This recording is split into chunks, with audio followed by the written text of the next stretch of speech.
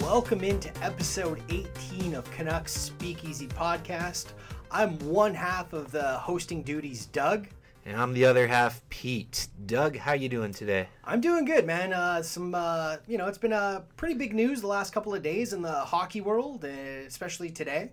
Yeah, that Taylor Hall trade kind of took over the airwaves pretty quickly there. It had us all clamoring, hitting refresh to see what sort of package the Coyotes had given up to get him. Well, it also looked like there was multiple sources with multiple opinions on what the trade was or what the Devils were getting back. Yeah. To be quite frank, I understand, it potentially looks like he's just a rental, but it doesn't seem like the Devils got a lot back. It's a whole lot of magic beans, which is kind of on the same sense of what they gave up for PK as well when they got him. So this kind of replaces the magic beans that they gave up with probably a better crop of magic beans than what they had traded away to Nashville. But at this moment, there's no guarantee that anything that they've gotten will turn into an NHL game played. So at the moment, Arizona's won this trade. Yeah, and I'm a little bit shocked that the Devils actually pulled this trade off now. You would think that if they waited a little bit longer, they probably could have got a bit more for him. And I'm also shocked that Arizona was the team. I know you said that you had actually heard Arizona was one of the front runners, but I'm actually kind of shocked Arizona was the one that actually swung for the fences and got the deal done. Yeah, it's still surprising that Arizona actually got it done, especially after the D-backs signed Baumgartner yesterday too. It's kind of a big day in Phoenix sports. But it is a little surprising. But the Devils, I mean, they're I think 10th in the league right now. They're a playoff team, and I think we kind of keep forgetting that. But again, they didn't give up a roster player. They just got a whole lot better. Yeah, and I got to give credit to their GM, Chaika. I mean, he's obviously trying to say to the players, hey, you know what? You deserve, or, this team deserves to have a chance to kind of make the playoffs this year. And he's kind of, I wouldn't even say he's gone all in. I mean, Merkley's a name, but I know a lot of people don't think Merkley is that great of a prospect. He's kind of more of a name nowadays than an actual, blue chip prospect. And they didn't give up a guy like Barrett Hayton, who was probably one of their better prospects in their system at the moment. And right now, the Coyotes adding Taylor Hall, and you got Phil Kessel as well. That's a good 1-2 punch. Yeah, it's a pretty entertaining one. The prospects going the other way, Merkley, Ball, and Schnarr. That sounds like a 40s detective agency, doesn't it? It does, yeah. Ball and Schnarr. I mean, it sounds like a Beavis and Butthead joke. It does. Jersey also retains half of Hall's salary in the deal. Yeah, I'm a little surprised about that, but again, maybe there must be something specifically that the Devils wanted in that trade, because on paper, it doesn't seem like they got a lot, plus they're retaining half the salary. So, yeah, I don't know. It's a bit of a weird one to me. And as a Devils fan, if I was a Devils fan, I'd be a little bit upset. Well, maybe they sensed that the market could cool and they panicked and they just wanted to get it done now, so it wasn't a distraction. Maybe drops them in the standings a bit more as well, gives them better lottery picks. I'm not too sure. But anyways, we always seem to talk about the Devils on this podcast. Maybe we should start doing a Devils podcast.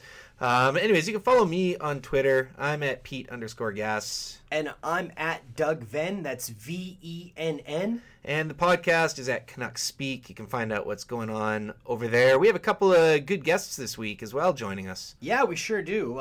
First up on the show is Jenna Fabulous. Yeah, and we just get right into a whole bunch of Canucks stuff and a little bit of football stuff with her as well. And second guest, Craig Shireen, writer for Habs World, gives us a bit of an in-depth look at the Habs. We don't get to see them very often here, and there's a lot of BC and Vancouver connections with that team. Yeah, again, two great interviews that we have coming up for you guys on the show. But let's kind of go around the horn briefly here, Pete, and kind of get some Canucks topics going here. I mean, we are a Canucks podcast after all. This is true. Let's start with the injury bin, some comings and goings this week. We see Ferland and Demko go down, both with concussions, and we see Sutter and Mott break back into the lineup.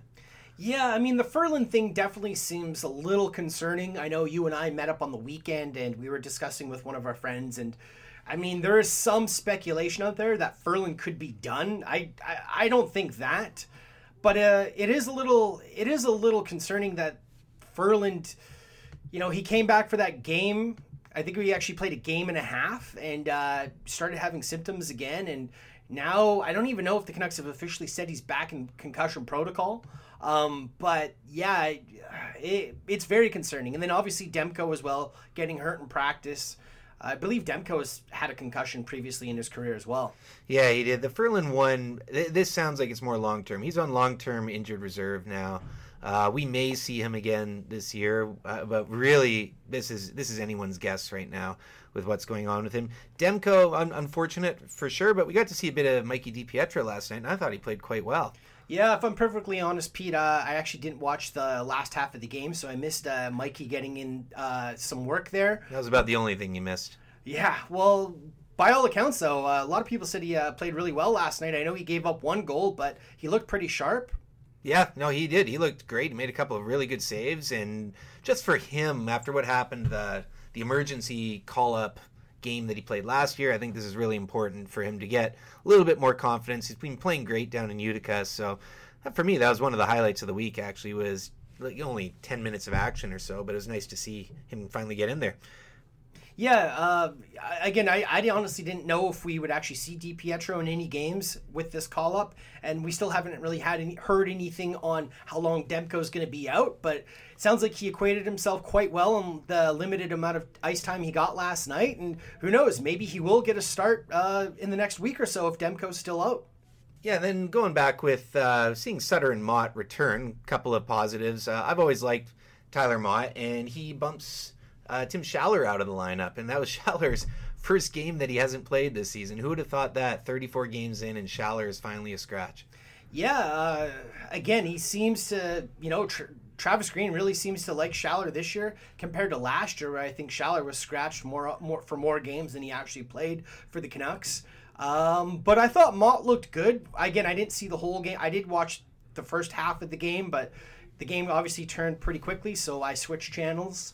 But from what I saw from Mott, he did seem to have quite a bit of energy, and he did kind of look good on the PK at times, even though the Canucks did give up a couple of power play goals, and I thought he was somewhat noticeable. Yeah, he was, and getting Sutter back as well is a nice one to kind of roll in there. And the only thing with Ferland going on LTIR, it does give the team a bit more cap flexibility right now, and hopefully if they can find a suitor for Sven Baertschi, that would also give them a little more flexibility as well. Yeah, I mean, there was a report, I believe Rick Dhaliwal had a report saying that Baertschi's team has asked for a trade. So, and I know he just cleared waivers today as well. So I don't think he's going to be claimed by anybody, he wasn't claimed by anybody. Pardon me, I should correct myself on that. But yeah, it'll be interesting. You would think a team looking for maybe a third line depth scoring would be interested in signing Sven. But this year, the trade market really does seem to have dried up with the cap not going up as much as teams had initially hoped it would. Yeah, it makes it hard. I think the Sven Baertschi situation is akin to Alex Biega and what's his name? Sam Gagner. Both of them kind of similar boats. The team wants to find them a better home, leave on good terms, and I think that's what it is with the Baertschi camp as well. It'd be nice if he could find a home for everyone involved, I think. Yeah, again, I mean, I've liked Baertschi. I think a lot of people have been a little bit overcritical with him over the years, but he had a couple of good years with Bo, and he has good chemistry, and I know he's pretty well liked with guys in the dressing room. He was at Bo's wedding this offseason.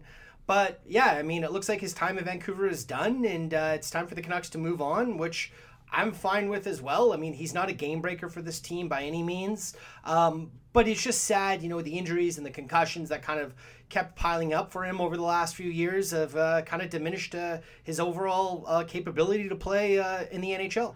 Yeah, 6 games this year at the Canucks, 2 assists. Interesting kind of tie-in here with some other news today. Sven Baertschi was acquired from the Calgary Flames. I believe it was for a second-round pick. And then shortly around that time as well, the Canucks made another one-for-one trade with Calgary, sending Hunter Shinkaruk over there for Marcus Granlund. And Shinkaruk today, it's just been announced, is leaving the Checkers in the AHL and is going over to play in the KHL. Yeah, Shinkaruk is one of those guys. He was relatively highly touted that draft year, and he just really didn't amount to anything. I know at the time, and I didn't really like the trade at all when Benning pulled the trigger 1-for-1 with Marcus Granlund there. But, we got 3.5, 4 years out of Granlund, and I don't even think Shinkarik's played more than 40 games in his career in one season for any NHL club. Yeah, I'm sure he hasn't. And he was actually ranked in North American skaters that year ahead of Bo Horvat. Yeah. And then for whatever reason, I don't know if he just didn't do enough off-ice training in his off-season regime or whatever it was, but he just couldn't make the NHL. Yeah, sometimes that's just the case with those high CHL scores. Should we get into our first of two interviews here, Doug? Yeah, who do we got up first here, Pete? We got Jenna Fabulous. Let's do it. All right.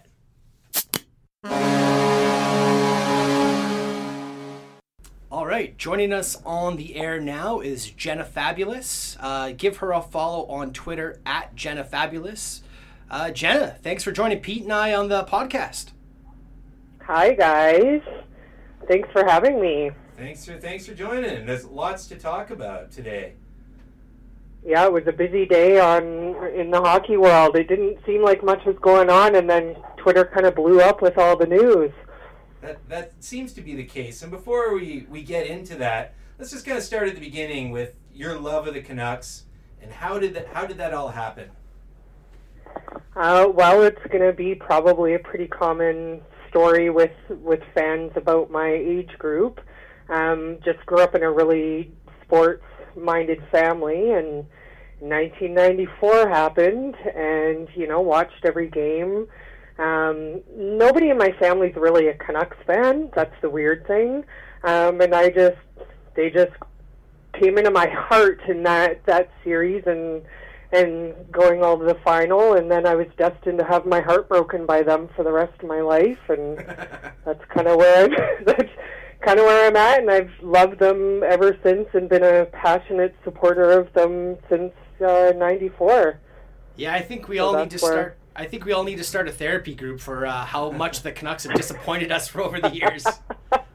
Well, it was a real struggle for me, but I'm also a diehard Seahawks fan, so they finally won, so it gave me a little taste of what it's like, and I hope our boys can bring it home at some point too. Is there an all-time favorite Canuck? Is there someone from the 94 team or someone more recent? Oh my goodness. I really like the sort of underdog type players like the Derek Dorsets. I have loved Chris Tanev since his first shift. You will always hear me support him. No matter what people tweet at me, I will always love Chris Tanev. I always liked Trevor Linden was kind of, the big dog for me back in the day, but I love that Jovanovski. He was my guy too. So, trying to think of the other guys, but I like those sort of fourth line, gritty, always giving 120% on the ice every time they're on. Those are kind of my guys. That almost sounded like a hockey interview right there as well. Let's start off with Chris Tanev. He's the only guy on the team right now that you mentioned in there. What is it about Tanev, and where do you see him at the end of this year? Chris Tanev, for me, he's just so smart. Like, if you watch him doing all of these little plays kind of off the puck, he's just kind of passing it to the right place. He has his head up. He's always making the smart play. Obviously, he's going to make mistakes like any normal human being, but he's always been his hockey sense. You can just sort of see it, like, how people say people have an aura. Well, for him, it's kind of like a hockey sense aura. He's just so dang smart.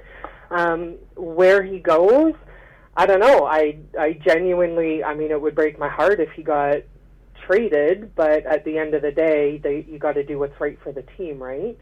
I think it's possible that they move him at the trade deadline. I don't know for sure though. He doesn't have a no movement clause or anything, does he? No, I don't believe so. But yeah, he is UFA. I don't know if he did. I think he does, but it's a limited no movement clause. So they could still move him, but he'd give the team a list of teams he won't go to. Yeah, I think he would be a hot commodity for a team in a playoff run.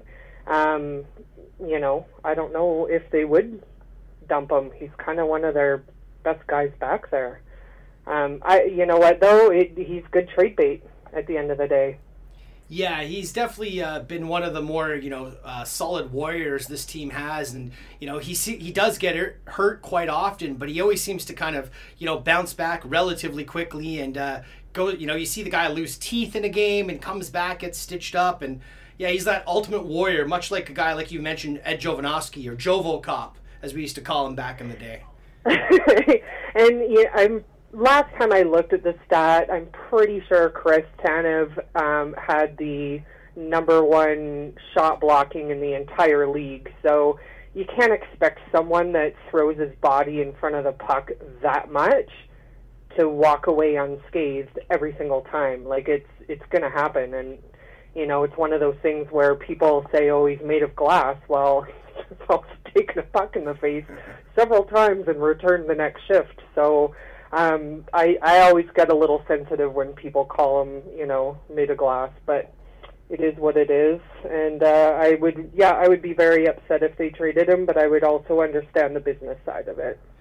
Staying on topic with the Canucks D and trying to stay a little positive before we kind of deep dive into maybe some of the negative, what are your thoughts on Quinn Hughes' rookie year?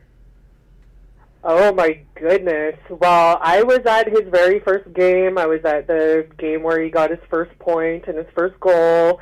I bought his jersey on the last game of the season, so he's also one of my favorites. He's pretty magical. Like, he made Chris Tanev better, I'll say that. When those two were paired at the beginning of the season, it's almost like, I don't know if this sounds dumb, but it felt like it gave maybe a little trust to Chris to move up and do a little bit more offensive plays, because he trusted that Quinn was back there and smart enough to get back and make the play so that it didn't expose them. That's what I saw in the first couple of games, is they played really well off of each other. And, I mean, he's so special. He's just, you see him do these things on the ice and you're like, oh man, I kind of want him to see him get a little bit bulkier and bigger so that he doesn't get hurt. Kind of like Elias put on, maybe 10, 12 pounds over the summer. Something like that, see him get a little stronger. And, I mean, his playmaking ability, sometimes I'm just sitting there and I'm got my mouth open going, oh geez, I can't wait to watch this guy, even 5 years from now and what he's going to do. What do you guys think? Are you happy with him? Yeah. I mean, happy. I think happy's an understatement. I totally agree with you. And I actually had said to Pete off air about how I thought Hughes is almost, like you said, opened up Tanev's offensive ability. Like, there was almost this untapped potential Tanev had offensively. I know he's still your kind of defensive defenseman first.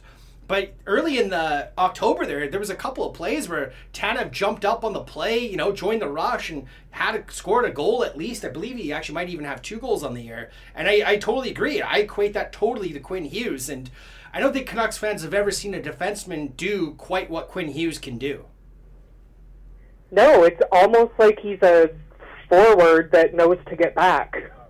Kind of like a midfielder in soccer, He's kind of playing a lot of the game in forward mode, but then also is really responsible in his own end.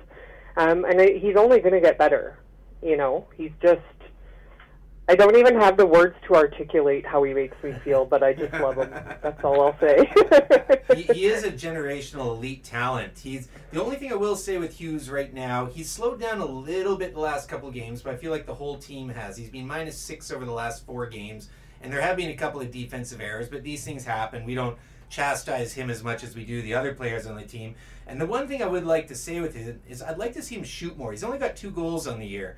And that's something where I feel like we kind of need that booming shot from the point. We got a lot of guys looking pass out there, and I want to see him tie it up. Oh, well, I think the entire team is passing a little too much, but, you'll hear me yelling at my TV during the power plays. I think I've tweeted a few times that it's not called the, pass? It's called the power play. Because that's all they're doing, and just shoot. You don't know what's going to, obviously if someone's right in front of you, don't do it. But, yeah, and you're right. They are looking a little slow right now. I was saying to my coworker today, it almost looks like they all have mono. They've just got this lack of pep in their step. But also, they've played, 3 games in the last 4 days? Yeah, it's been a pretty rough schedule for them. It's awful because they have these spurts, and professional athletes thrive on schedules and consistency and all of that stuff, and they're doing all these big gaps between games and then clusters of games, and I think that's part of it is the crappy schedule. But yeah, he's just, it's hard to say that Hughes doesn't look like he has a lot of energy when everyone around him doesn't have energy, but yeah, they're all looking like they're playing on their heels the last couple of games. Yeah, I agree. I think everyone will agree. It's been a bit of a tough week here, just where a bit of molasses and just a bit of injuries, and nothing's quite been going right. Sticking with the blue line, I wanted to talk to you a bit about Troy Stecher, because I know that we've talked about Stecher in the past, and we have some fairly similar views on him. Do you feel that Troy Stecher is being underutilized on this team right now? I do. I think he does need more minutes. I think he's a pretty smart player. I don't think we've fully seen what he's capable of. And a lot of times when I say how much I like Stecher, I get a lot of pushback from people, and it stems from us just actually not seeing him play enough, 1, and 2, you don't notice him, and that's a good thing. If he's not angering me or pissing me off, then that's probably a good thing when it comes to a D-man, and he's just not being utilized. And what I would prefer to see is, and I will probably get some tweets about this, sorry guys, is Edler is playing too much. Obviously not right now because he's injured, but I feel like Edler has way too many minutes, and a way to offset that is to either pull him off the power play, I think he was on PP2 when he got injured, and put Stecher on, because long term I think that would benefit Edler's health. And Stetcher's not going to be a bad player on PP2. He's, it's going to be probably pretty status quo. I don't know if he's going to make it better. I think it's just they need to offset those minutes there, because Edler's just not going to be of benefit to us if he continues to get injured deeper into the season. And one of the ways to prevent that is by limiting his ice time. And it's not because he was playing poorly on the power play. It's strictly a minute management, if that makes sense. No, I totally agree with you, Jenna. And I've actually posed this question to a few people as well, that in order to cut Edler's minutes back, we have to decide, is he more valuable on the power play or more valuable on the PK? And it sounds like you think he's more valuable on the PK, and I would tend to agree with you on that. Yeah, I think I just think he's a bigger body out there on the PK, and I think Stetcher's probably, if we give him a chance, and what's the worst thing that could happen? We give him some time to try it, and it doesn't work out, and we switch to something else. Ultimately, Stetcher's a responsible defenseman. He probably has a few talents we haven't seen yet, and maybe he'll be a little sniper for us. Who knows? But it can't hurt to try, right? But it could hurt Edler to continue to have a lot of minutes. Yeah, I look at his numbers, that they definitely back that up. Edler still averages the highest ice time on the team at 23:38, which still seems ridiculous to me with the way that it's spread out with the D. Is you look at where is he here? You got Fantenberg at around 16 minutes, and you got Stecher at around 14:44. So Stecher is still, out of all the defensemen they've used, he's getting the least amount of ice time. And you get into his special teams, he's averaging 5 seconds a game on power play and 45 seconds a game on the penalty kill. And again, you compare that to Alex Edler, who's 2:22 a game on the power play and 3:08 on the penalty kill. So you're looking at 5.5 minutes there to about 1 minute that you could be managing roughly. Even if you cut cut Edler in half there, you take out 2.5 minutes or so as power play time and give that to Stetcher. That would just even things out way better. Yeah, absolutely. I agree. We might be in the minority there, though. I've had a lot of people poking fun at me for that opinion, but I stand behind it. I gotta say, I like Edler on the power play. I really do. I think he controls it. But if it comes down to using him on one special team right now, I think with who is on the team, I think it makes sense to put Edler on the PK only and give Stetcher a shot. And another guy who I thought looked really good on the point is Oscar Fantenberg. And the last couple of games, I think he's been arguably our best defenseman out there. He has been great, and I'll tell you, in the preseason, I was about 3 feet from where he was in that hit when his soul left his body, and I was not sure he was going to be joining us this season, because it was in Abbotsford, and the boards actually rebounded back and hit the goal light. That's how hard that guy got hit. And I mean, I've seen a lot of big hockey hits, and I just thought his soul just went up over the boards, and we were never going to see him again. So I'm absolutely thrilled that he's back and that he's playing for us and that he's doing so well. Yeah, he's definitely been a bright spot, and I think, Benning, rightfully so, has taken a lot of criticism for some of his free agent signings, but Fantenberg, so far, and it's a small sample size, looks like a steal of a signing. I agree. Yeah, he's a good, solid, regular, unless you're looking for him or caring about those little details, you're not really noticing him, and like I said, that's something that you kind of want in a D-man. You don't want him to anger you, and he's kind of that solid guy. Yeah, I've been happy with him. That's kind of, I'm really upset that Edler's injured, but that's been kind of good for us to see what he can do for us. Yeah, fun fact about Oscar Fantenberg, he currently leads the team in plus-minus. Now, it's only a +4, and he's only played 7 games, but even last night, he was the only Canucks D who was a plus in that game against Vegas. So just a couple little things. I'm not a huge plus-minus guy, but that's just kind of something that jumped out off the pages with me. I wanted to talk to you about one of the more polarizing players in Vancouver, and he's had his good games and his bad games, and I know you've got some thoughts on this guy, Tyler Myers. So let's open that bottle of Tyler Myers here. And let's hear the good, the bad, and the ugly with him. Okay, I'll start off by saying this.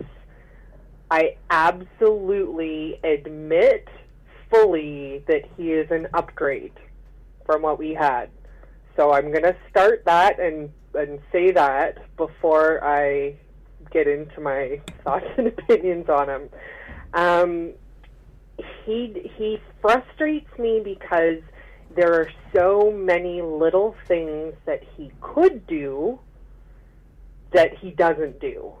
And it's tiny little things like last night we all saw that horrific play where he was, drinking a Slurpee on the way back to his back check. There was a little part there where I don't know if a lot of people saw it. So he was on the boards in the back corner, and he's fighting for it, and then he strolled back reading a book. He could have stuck his stick out and broke up that pass, because his stick's like 20 feet long. He could have easily broken, but he doesn't. I feel like he doesn't look at what's going on around him. I want to say it was... It wasn't the game before that. I think it was in the middle of the week. He was playing on the boards in the first period, and he was fighting for the puck, and he won. And the first thing he did was pass it to a guy on the opposing team 3 feet away, instead of taking a 1 second to look up and see where he's sending the puck, and he passed it right into the guy's stick. And it's those little tiny details that he doesn't, that just irk me. So that's why I don't like him. It's not that he's a bad player. It's like I feel like a coach where I can see the potential. And I can see that he could just do these tiny little things and details better, and that would make him a player that I don't talk about behind his back. Yeah, I mean, I tend to agree with you. The one thing I'm kind of shocked at that I thought Myers would definitely be doing for the Canucks is be a little bit more prolific on the scoring side of things. You know, he hasn't really been putting up the points that I think a lot of Canucks fans thought he would be at least this point in the year. And yeah, I agree with you. I don't know what it is. Almost he reminds me a little bit of Jake Virtanen, where, you know, they don't seem to think the game as clearly as a lot of the other players around them. I think of Petey, I think of Quinn Hughes, JT Miller's another guy who seems to really think the game well.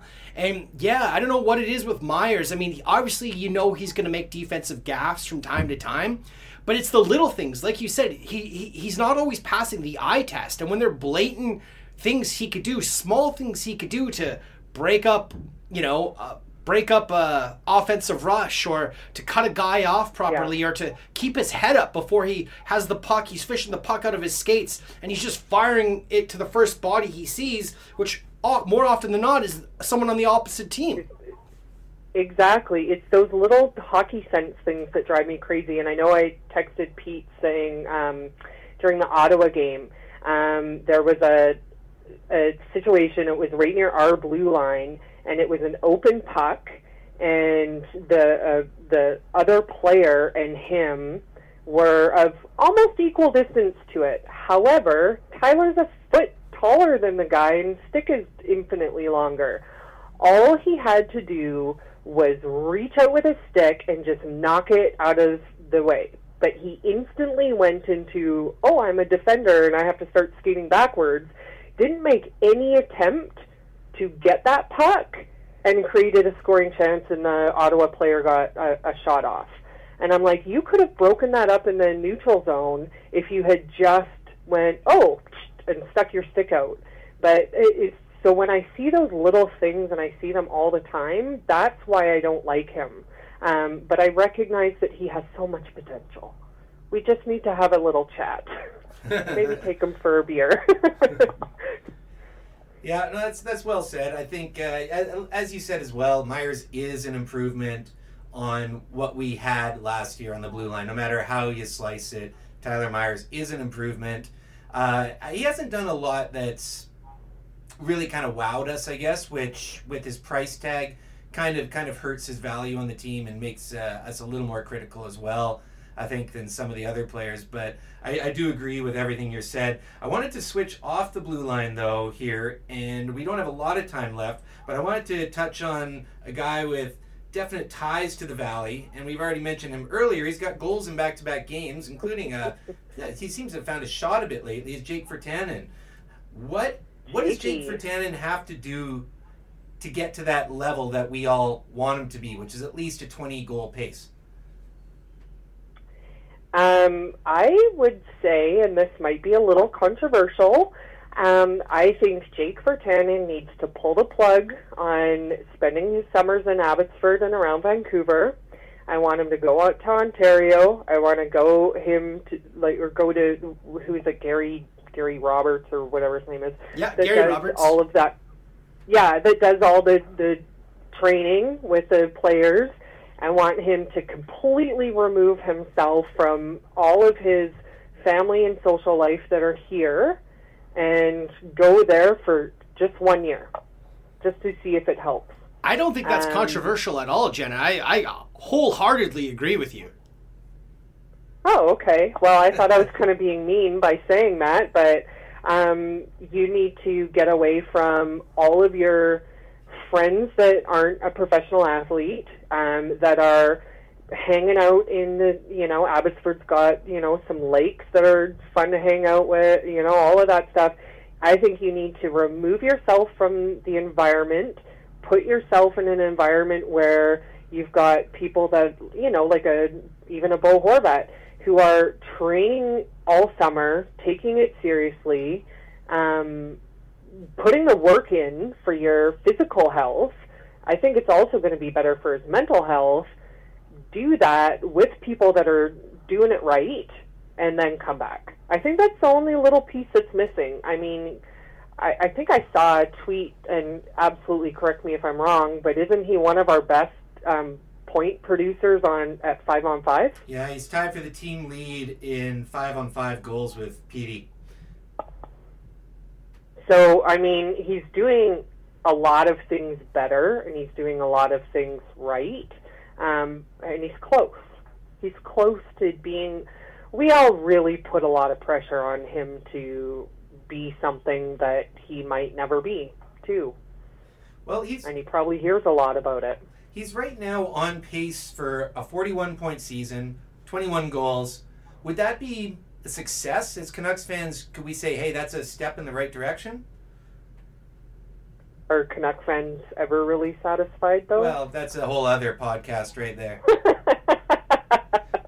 If he could do that, he's never topped 30 points. He's never gotten higher than 15 goals. If he was to put up a 21-goal, 41-point season, which is what he's currently pacing for, that's a definite improvement. Oh yeah, I'm happy. I'm happy with him. I think he's doing exactly what I expected of him. Aside from, I wonder what his fitness and whatnot's going to be like sort of later in the season, and of course at the beginning of the season. I think we're really hard on him, though. He faces a lot of criticism in the media, and he has a lot of high expectations, whether that's because he's a local boy or we had such high hopes for him. I don't think he's bad. I think he's doing exactly what we need him to do right now.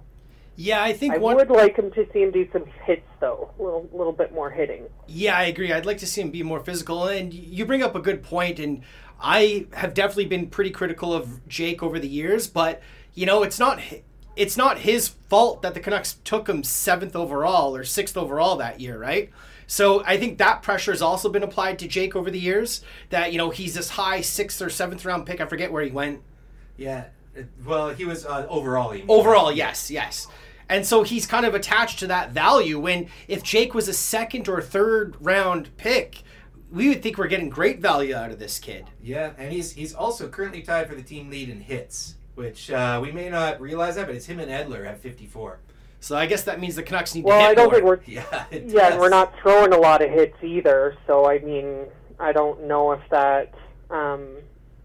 if that's why we're kind of, we want him to do more hits. Well, I think there's times, though, that I wish that he would step in and throw some bigger hits, just because we didn't have anyone sort of protecting some of our smaller guys at the time.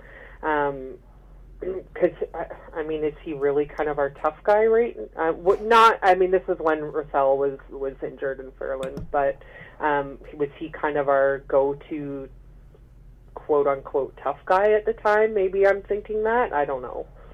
Yeah, I mean, now that Russell's back, he definitely seems to be the default kind of agitator tough guy, but before he was playing, I don't know if the Canucks really had that guy. Jake is kind of considered to be that guy, but I don't know if he really is.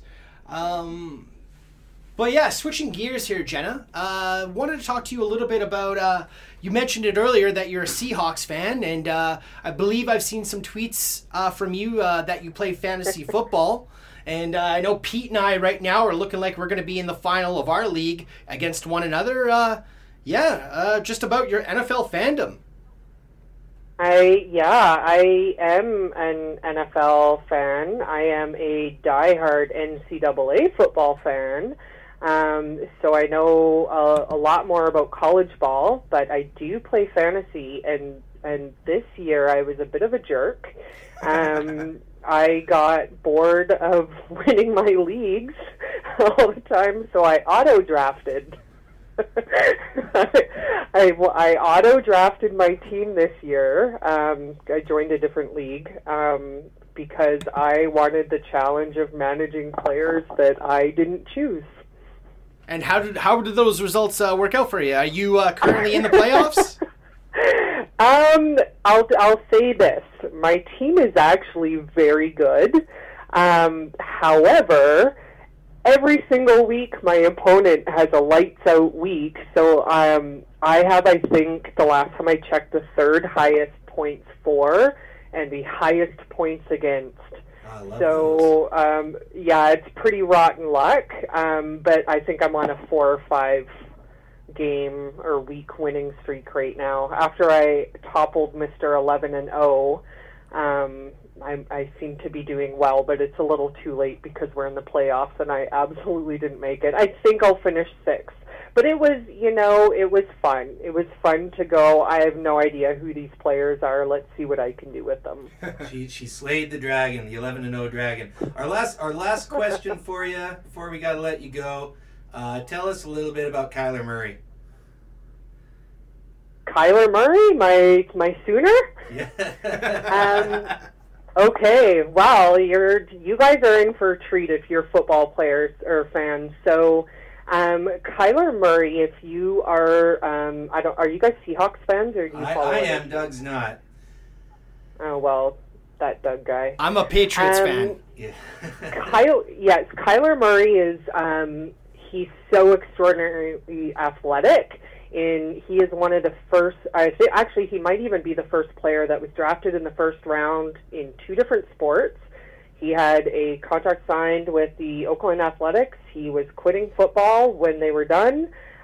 He was going off to live his life in baseball and changed his mind in the last game and went first in the draft. He is very dynamic. He's fast. He's so good in the pocket. He's very similar to Russell. He's got, about the same body type, so he's a little bit smaller than a regular quarterback. And I don't know the Cardinals that well, but I've been told that they have an atrocious O-line. So he's probably not getting a lot of blocking that he needs, which, is very similar to Russell's first few years. This kid is special, though. He is, just watch him. I think Jalen Hurts, who is the Sooners quarterback this year, put up a little bit better numbers than Kyler Murray, and Baker Mayfield. So Baker Mayfield and Kyler Murray both won the Heisman for the Sooners the last 2 years. Those 3 guys are all kind of very similar quarterbacks, but Kyler Murray's my favorite. He's just a nice guy. Well, us Seahawks fans are going to get a close-up look at him this next week. We got 23rd. The Cardinals Seahawks. Should be it is close to a must win for the Seahawks to keep control over the division, but we should get a close look at him up then. Jenna, we got to let you go. Thanks for joining us. Sounds good.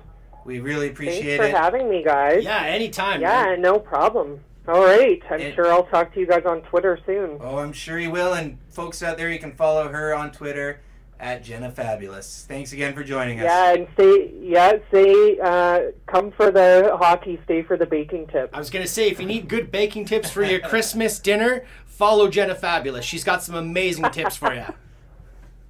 Okay, have a good night, guys. You too. Thank you. Thanks, Jenna. Thanks. Okay, thanks. Bye. Thanks to Jenna for joining us there. We're now going to get into our second guest, Craig Shireen. We're going to talk a bit of a preview of the Canucks-Habs game coming up tomorrow. I guess if we had sponsors, Doug, this would probably be where we would put them, right? Yeah, I mean, it would make the most sense. Tomorrow night, it's the Canucks and the Habs, and that brings us to a special preview of the game tomorrow. We have joining us on the line, Craig Shireen, contributing writer for HabsWorld.net. You can find him on Twitter at Craig Shireen. Craig, how are you doing? Oh, I'm doing good, buddy. How are you, man? Good. Thanks for joining us. Whenever the Habs come to town, it's another big deal in the city. Not quite like when the Leafs come to town and we all just hate on them. There's a bit more of a respect for the Habs, I think, just with all the local boys that kind of play for the team. And we're going to get into some of those guys. But first of all, just kind of wanted to get your impressions on a bit of a roller coaster start to the season for the Habs so far. Yeah, it actually reminds me a lot of last season, actually. Just the idea that they're a great shot generation team, and unlike past Habs teams, they're much more offensively bent, so they're giving up a lot more goals than they should be, given the goaltending and the typical defensive structure. But we're seeing a lot of some good shot generation, and it's doing well in terms of the goal scoring department as well. But again, up and down, that 8-game losing streak certainly hurt, that's for sure. But much like last year, again, they would go hot and cold and then fighting for a playoff spot. So I think we're looking at much the same sort of thing this year. Yeah, I mean, they're tied for 8th in the conference, even with that losing streak, and they're only 3 points back of Buffalo for second in the division. So they seem to have kind of bounced back, and the playoffs do seem definitely within their reach again, aren't they? Yeah, absolutely, for sure. They definitely tightened up the structure a bit. They were getting tons of goals and lots of odd-man rushes consistently, it seemed, during that time. They're still generating lots of shots on net and scoring goals at a reasonable rate, but the chances of games were really out of control. So they seem to have kind of tightened that up a bit and have bounced back pretty strong the past at least few games or so. I wanted to touch on another BC boy that plays for the Habs, Craig. And again, yeah, like Pete said, thanks for joining us. Really appreciate it. Well, thanks for having me, Doug. Of course, man. And yeah, that's Carey Price. I know Price really hasn't looked like the Carey Price that we've all known in the past. But yeah, just looking up his contract on Cap Friendly, it looks like he still has, after this year, 6 more years at $10.5 million of a cap hit. That is correct. Yeah, what is the general consensus of Price and his play from Hab fans at the moment? I think Hab fans are quick to get negative in general. I think Price, he hasn't been playing well, that's for sure. He went through a spell like this in the first half of last year as well. He's been a notorious slow starter throughout his career, it seems. Past few games, again, he's much like the team. He's playing better. I think the structure is helping him a lot, just seeing the puck and in terms of controlling the rebounds and that sort of thing. The contract is daunting, that's for sure, especially at age 32 already. I'm also looking at Cap Friendly right now, so the guys are awesome, so that's always helpful. But I think that Habs fans are maybe not worried just yet, but are starting to think a little bit about what's going to happen with that contract maybe in 4 or 5 years. I know as a Canucks fan, the Luongo contract is another albatross that's still hanging over the team today. So I can totally understand where you're coming from. For sure. I think the Price does bring a bit of the intangibles as well. I think we'll probably talk about Weber in a little bit, but the kind of the leadership piece as well as with a young guy like Hayden Primo in the system now, the ability for him to be able to learn from someone like Price. I know you don't want to pay $10 million for a mentor, but that being said, he still has the pedigree to be among the best in the world. And when he is on, he definitely is still among that kind of group. So I'm not panicking just yet. And I think having him in net, if he gets hot, there's no one better. So we'll see how it goes. Yeah, you mentioned Price's slow starts. Last November and this November, his save percentage was sub 890, and then he bounced back both times in December with a 920 plus save percentage. It seems to be this trajectory that he does go on and then gets it hotter as the year goes on. And I guess certainly you mentioned with the backup goalies for the Habs, they haven't clearly settled on a clear number 2 guy back there, have they? No, they haven't. I think right now they're planning to go with Lindgren for the time being. They love seeing Primo up for a couple games, but I think they want to make sure he gets consistent playing time because he's just a kid. He's only, 19, I think. And they brought Lindgren up. He's a bit older. He's 25. And Kincaid just hasn't worked out as of yet, so I think the plan is to kind of have a pontoon down in Laval and have Kincaid, and Primo play lots, and then use Lindgren as the backup for the time being. And you mentioned Shea Weber earlier. That's definitely where I want to go next with this. Now, Shea Weber, he's having a monster year for the Habs. I believe he's second on the team in points right now. He leads the team in average on time on ice, offensive scoring points, defensive scoring points, blocks, plus minus. He's kind of right across the board. How good has Shea Weber been this year? He's been an absolute beast. He's easily been the best player on the team, I think. And really, it's kind of what we were hoping for when the whole notorious Subban trade went down. But he hasn't really been healthy. He was a picture of health until he got traded to Montreal, and all of a sudden he picked up a couple injuries, and last year he was really battling it, but he had a full off season this year to get ready to go, and it's really, really showing. He's clearly the captain and leader of the team, and he's just an animal. He's on track for 27 goals this year, really above his career highs, and it's been absolutely great. He's easily the best player, for sure.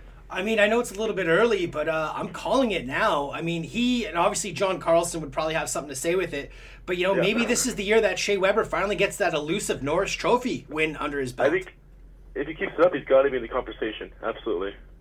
Yeah, and then you also brought up PK, and obviously at the time a lot of people were really criticizing that trade. Just the contract that Weber's on, what is it, a 3-year age gap between the players, or maybe it's a 4-year age gap. But, I mean, if we're looking at what PK's doing in New Jersey at the moment, yikes. It looks like a home run for Bergevin, who a lot of Habs fans were calling for his head 3 years ago. Absolutely, and then really, when you look at the Weber contract now, it's only $7.8 million a year. It's really not that outrageous. That's the thing. At the time being, it seemed like a big albatross, but he seems to turn back the clock this year as well. So I think that he's looking like he's playing some of his best hockey ever, and Montreal surely can use it. That's for sure. You've got a couple of other BC boys, and I know Brendan Gallagher isn't a BC boy, but folks in Vancouver are all very familiar with his exploits with the Vancouver Giants. Gallagher currently leads the Habs in goals right now, and has been a big part of that kind of top line unit, rolling out with Tatar and Deneau. How good has that unit been for you guys? Absolutely dominant. Among the best 5-on-5 lines in the league. Tend to generate among the best shot shares all year long. Did last year too. Gallagher is just a monster out there as well. Just like Weber. If Weber wasn't here, I think he's a shoe-in for the captaincy. But been great. Deneau as well is totally one of those guys underrated. Should be a Selke candidate in my mind, but that's maybe a bit of my half-stand bias coming through there. But the whole group, every time they step on the ice, they tend to tilt it in the opposite direction. So Gallagher's a monster. One of the best contracts around as well. Have they been using that line together on the power play? No, they break it up quite a bit. They mix in all sorts of people on the power play. Joel Armia gets time up there, trying to get Domi on that first unit as well. So they break it up quite a bit. Put Weber out there with 4 forwards. I wanted to touch a bit as well on a couple of things going on in the system for the Habs, not on the ice, but 2 things that directly affect Vancouver fans here. And one is the coach in Laval, Alex Burrows. We had a bit of a ceremony for him this year, this past week. Doug and I were at the game. How has Burrows affected the Laval team? Honestly, I'm not the expert on the Laval team. One thing I have noticed the past couple of years, since Burrow was brought on, actually, though, this whole development system has been revamped. Starting up with removing Sylvain Lefebvre from the coaching duties, and then they brought in, why is his name escaping right? Joel Bouchard to coach the team, and he brought in Burrows, and it's gone from being a place where kind of prospects go to die in a sense to somewhere where we're seeing some real positive development, and I'm sure Burrows is contributing to that as well. And he's having a guy like Burrows who started out in roller hockey and worked his ass off to get up to the NHL can only be a positive thing as a role model.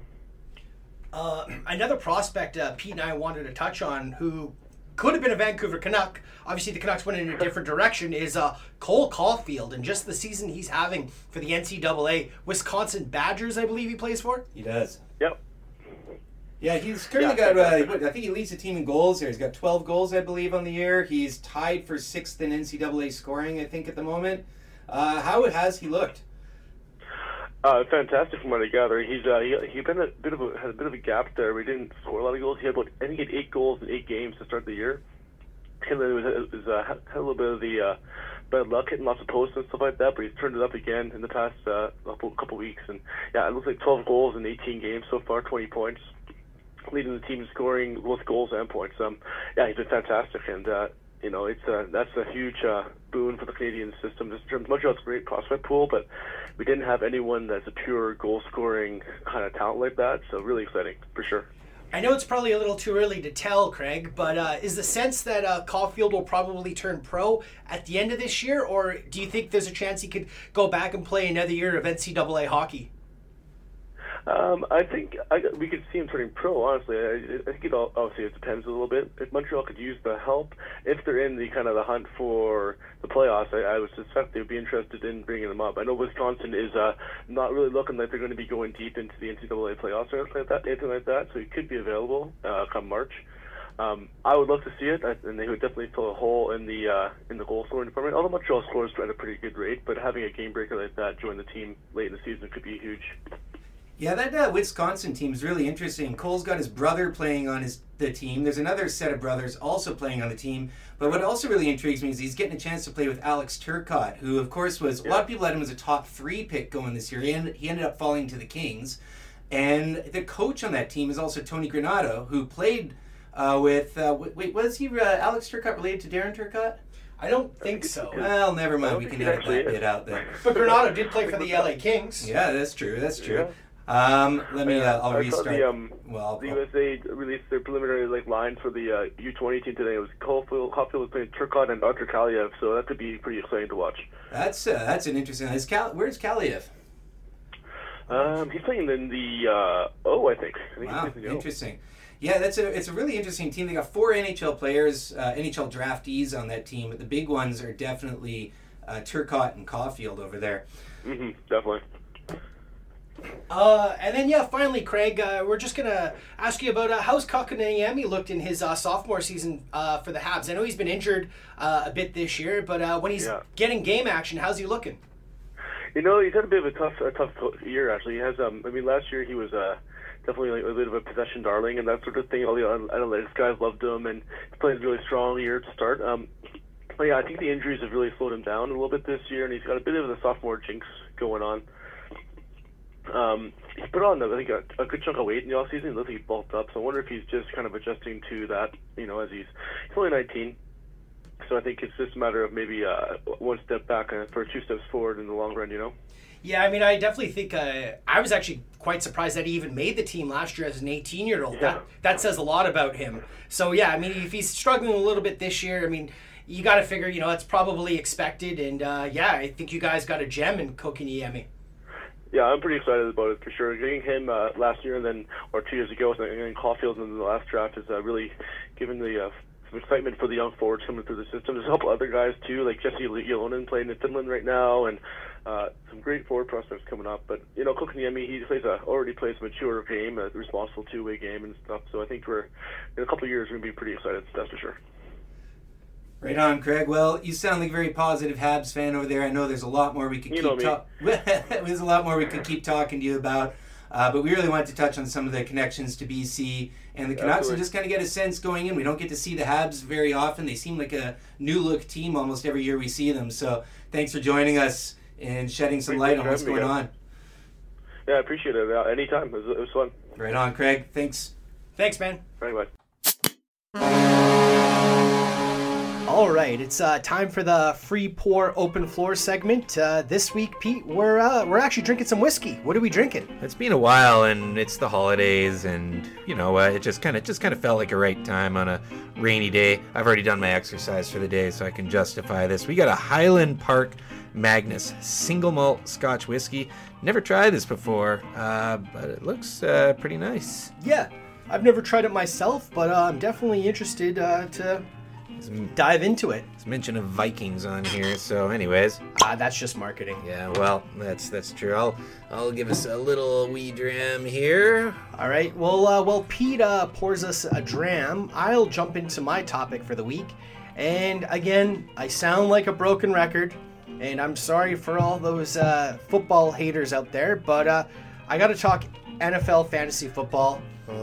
Here you go, first of all. Right. Let's cheers this, because this could be a fun one. Cheers, Pete. Cheers. Ooh, a little bit smoky. I like that. I like that too. I'm going to talk about fantasy football and the league that Pete and I are in together. It pretty much looks like him and I are going to be playing each other in the final, which is pretty epic.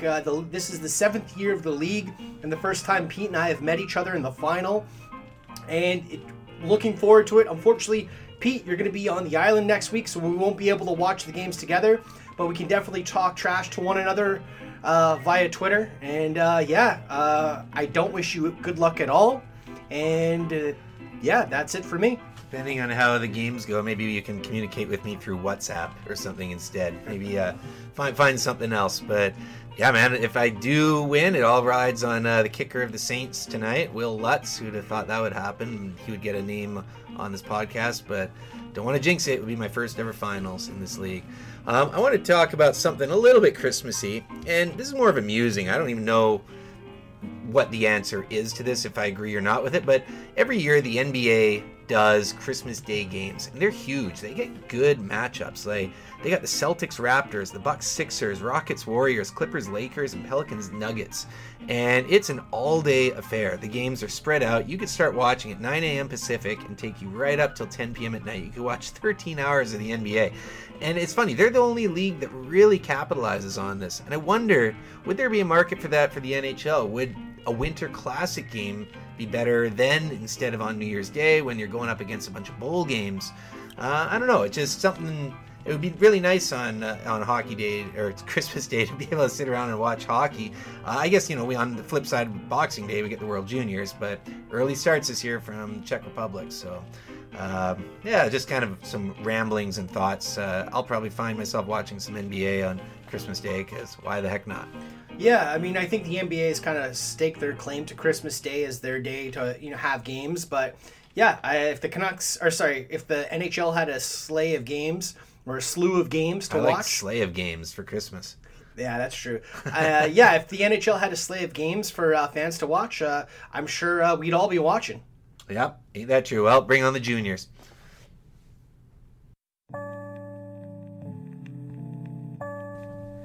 And just a couple more thoughts on the juniors. We're going to have a couple very special guests on the show next week to preview the World Juniors. It's one of my favorite times of year. I love that tournament. It's right up there with the best of them. And we have a couple of really knowledgeable guests who are going to get into some of the teams and some of the players and some of the Canucks picks. The World Juniors is always a must-watch, and it totally reminds me of Christmas. And I'd also like to say thanks again to our two guests this week, Jenna Fabulous. Give her a follow at Jenna Fabulous on Twitter. And Craig Shireen, you can give him a follow at Craig, Scharien. That's Craig Shireen. Another episode in the books, Pete. Yeah, and you can also give us a follow on Twitter. Canucks Speakeasy Podcast is at Canucks Speak. And we also have the Spotify playlist going for Canucks outro beats. You can hear all the funky stuff that we play at the end here, including this funky jam. Give me a follow on Twitter at Doug Venn. That's VENN. And I'm at Pete_Gas. And until next week, thanks for listening. Hasta mañana.